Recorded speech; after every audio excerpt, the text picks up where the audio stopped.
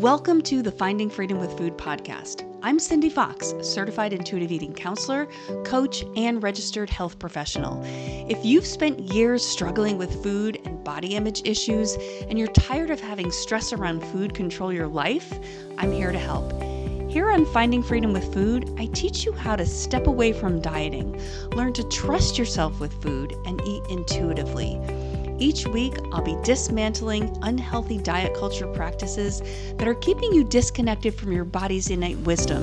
And I'll be sharing my best tools, strategies, and mindset shifts to help you rebuild the peaceful, sustainable relationship with food and your body that you were born to have. In addition to this podcast, I'm always sharing free resources on my website, findingfreedomwithfood.com, and social. So find me at finding.freedom.with.food on Instagram and Finding Freedom with Food without the dots on other social platforms. Eating really can be effortless, pleasurable, and fun again.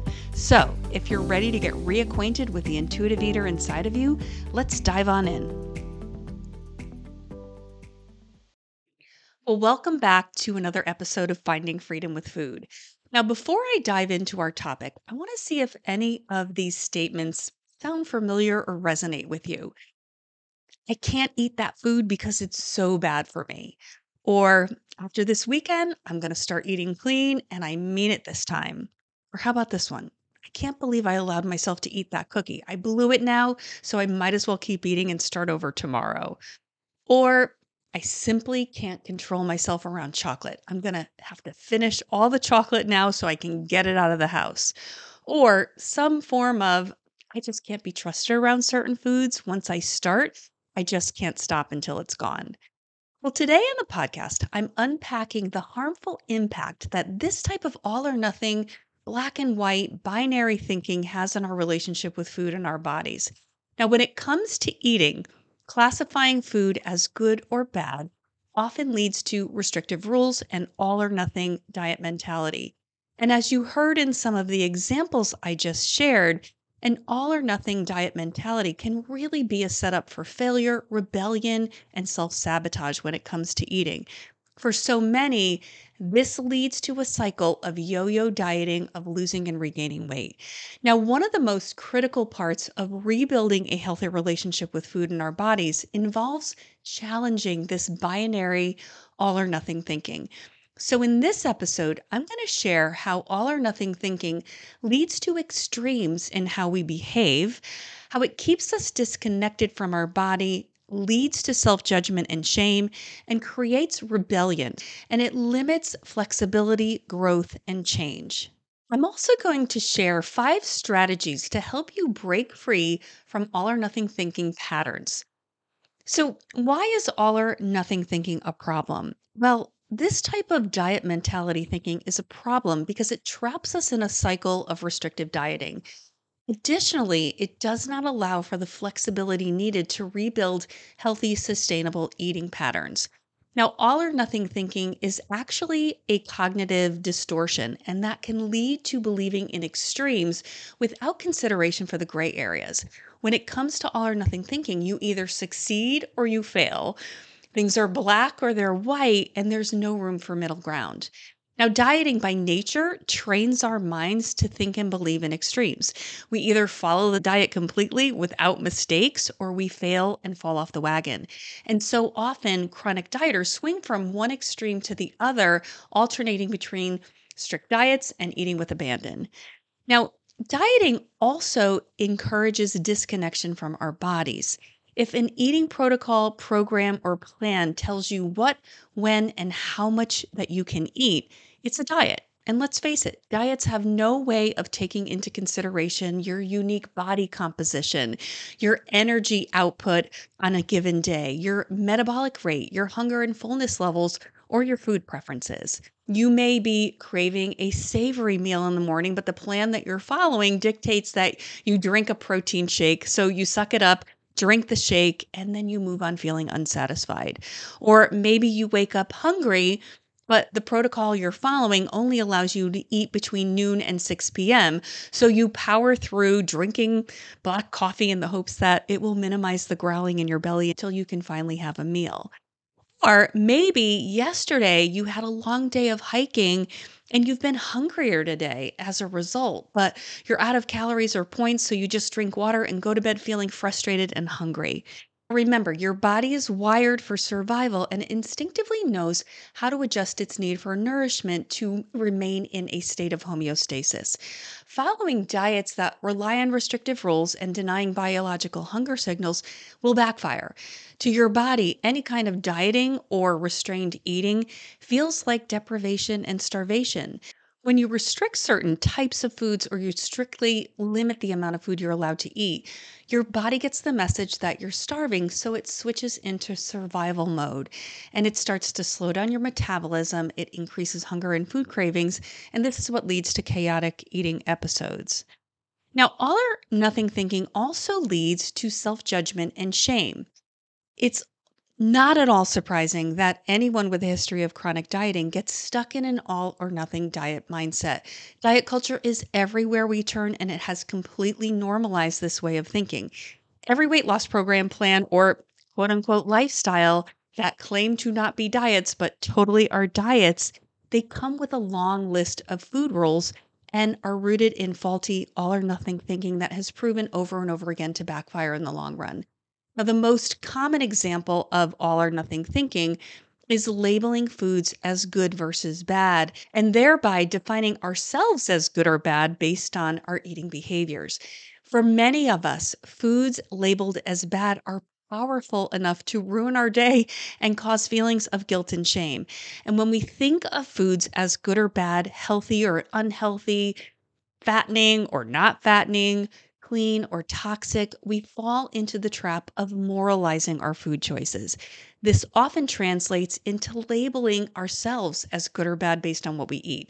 How many times have you said or heard others say, I was so bad today or this weekend? I cheated, totally went off my diet. When we think this way, we're believing we need to either be all in or all out without any room for flexibility or moderation. Instead of viewing the diet as being unrealistic, we blame and shame ourselves for not having the stamina and the willpower to adhere to the restrictive rules.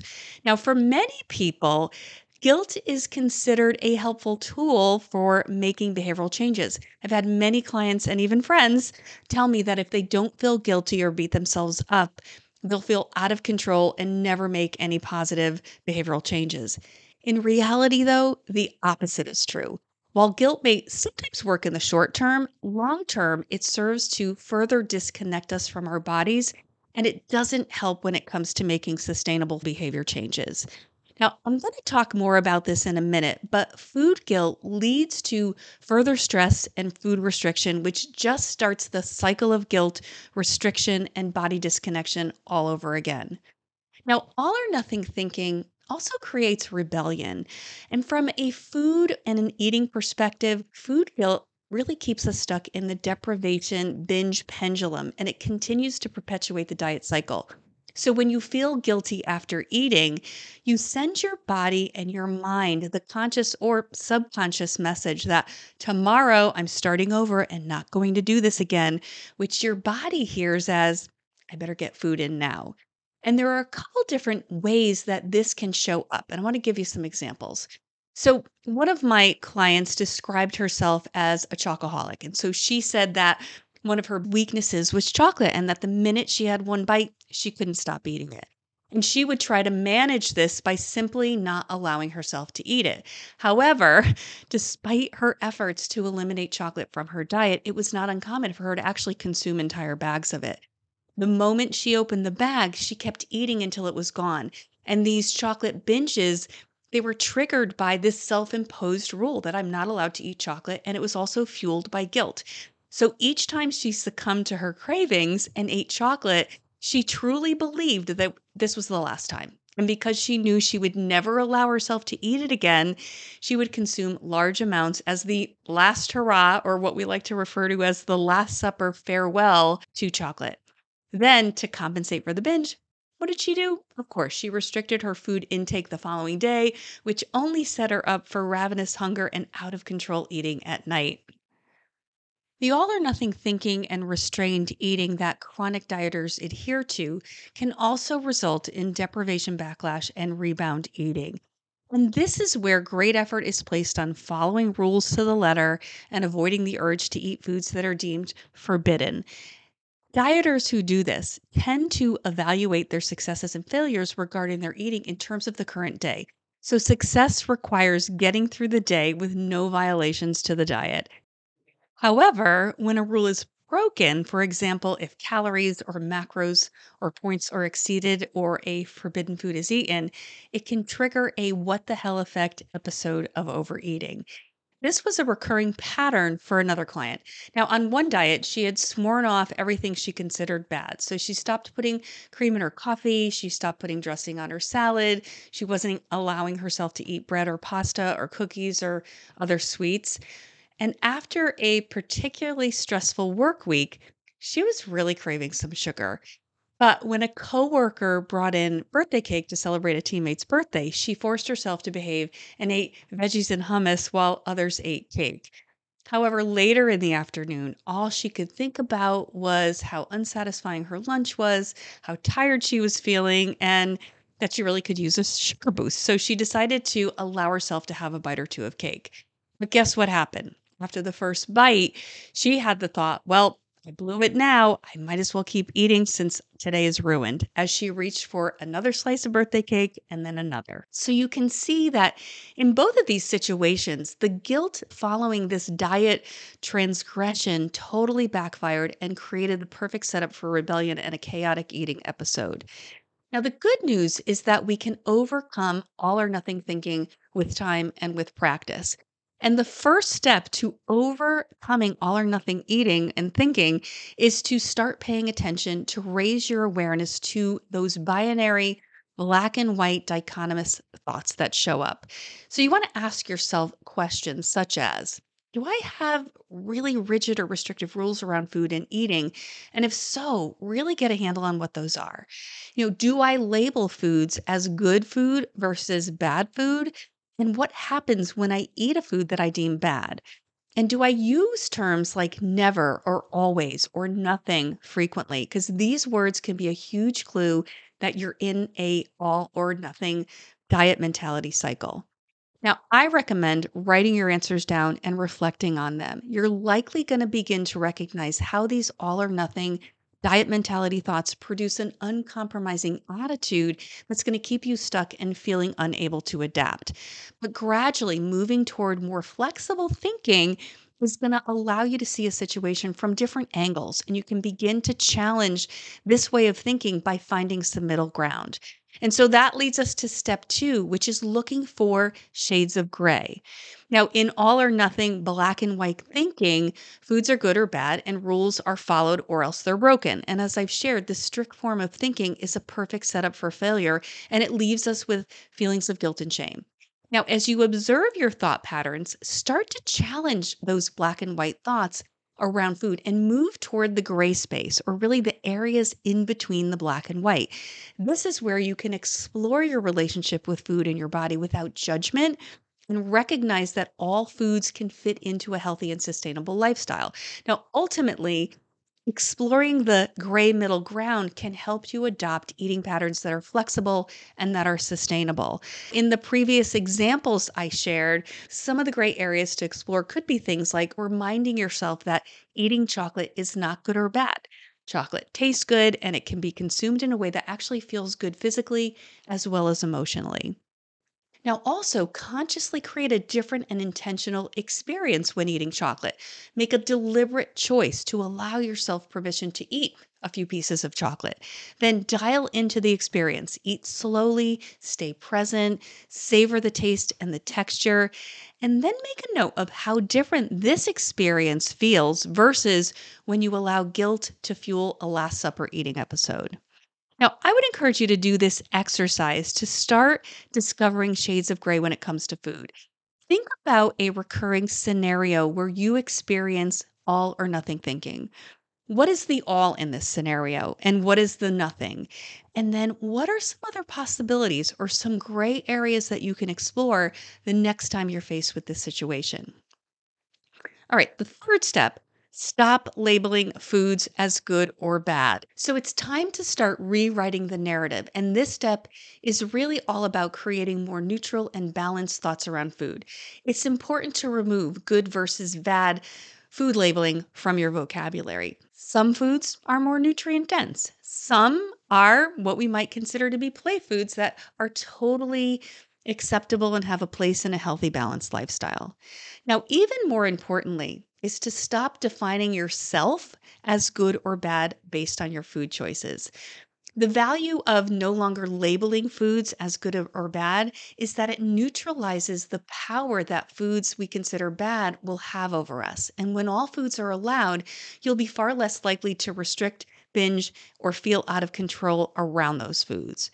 Now, if the idea of allowing all foods triggers fear that it could result in unrestrained or binge eating, remember that this all or nothing thought pattern, where you can either eat no chocolate or all the chocolate with no room for moderation, is a faulty cognitive distortion. In general, the opposite is usually true. Once previously bad foods are allowed in your diet, you'll likely notice that your mind and your plate are much more balanced. Step 4, and I talk about this a lot, is question your food rules. Now, who says that you can only eat pizza or burgers on the weekend? Or that eating after 6 p.m., even when you're hungry, will cause weight gain? These types of strict food rules are rooted in black and white thinking. So start focusing on giving yourself unconditional permission to eat the foods you enjoy without the harsh food rules. And be sure when you're eating them, slow down, eat mindfully, and really savor your food to really create a more pleasurable, satisfying eating experience. Now, the last step to overcoming all or nothing thinking and eating is to set small and achievable, sustainable goals when it comes to your health and eating patterns. You're far more likely to give up when health goals are difficult, daunting, and demanding. So, for example, maybe you're working on eating less takeout and cooking more meals at home. An all or nothing goal might be to meal plan and prep for all meals and snacks for the entire week. That may not be realistic. So, a more achievable goal could be prepping 3 meals and then having ingredients on hand for meals you can throw together in the spur of the moment for things like sandwiches or a quick pasta or even frozen pizza that you can doctor up with your favorite toppings. Really can be eye opening to reflect on previous goals that you've set for yourself around food and eating. Think about it. What goals were you successful in achieving? And what goals were so big that they were really kind of impossible to achieve? And then think about what you might start doing instead when you're setting goals for yourself. Now, confronting and challenging all or nothing thinking may feel a bit daunting at first, but it's worth the time, energy, and effort. Doing so will help you build long term, healthy eating patterns as a result, and will help you rebuild a healthy, balanced, and sustainable relationship with food in your body. Well, thank you so much for listening to today's episode. I hope that you're taking away valuable nuggets that will help you on your journey toward food, freedom, and body trust. And until next time, make sure you're challenging those all or nothing diet mentality thoughts. And I encourage you to mindfully enjoy your favorite foods, but leave behind the sight of guilt and shame.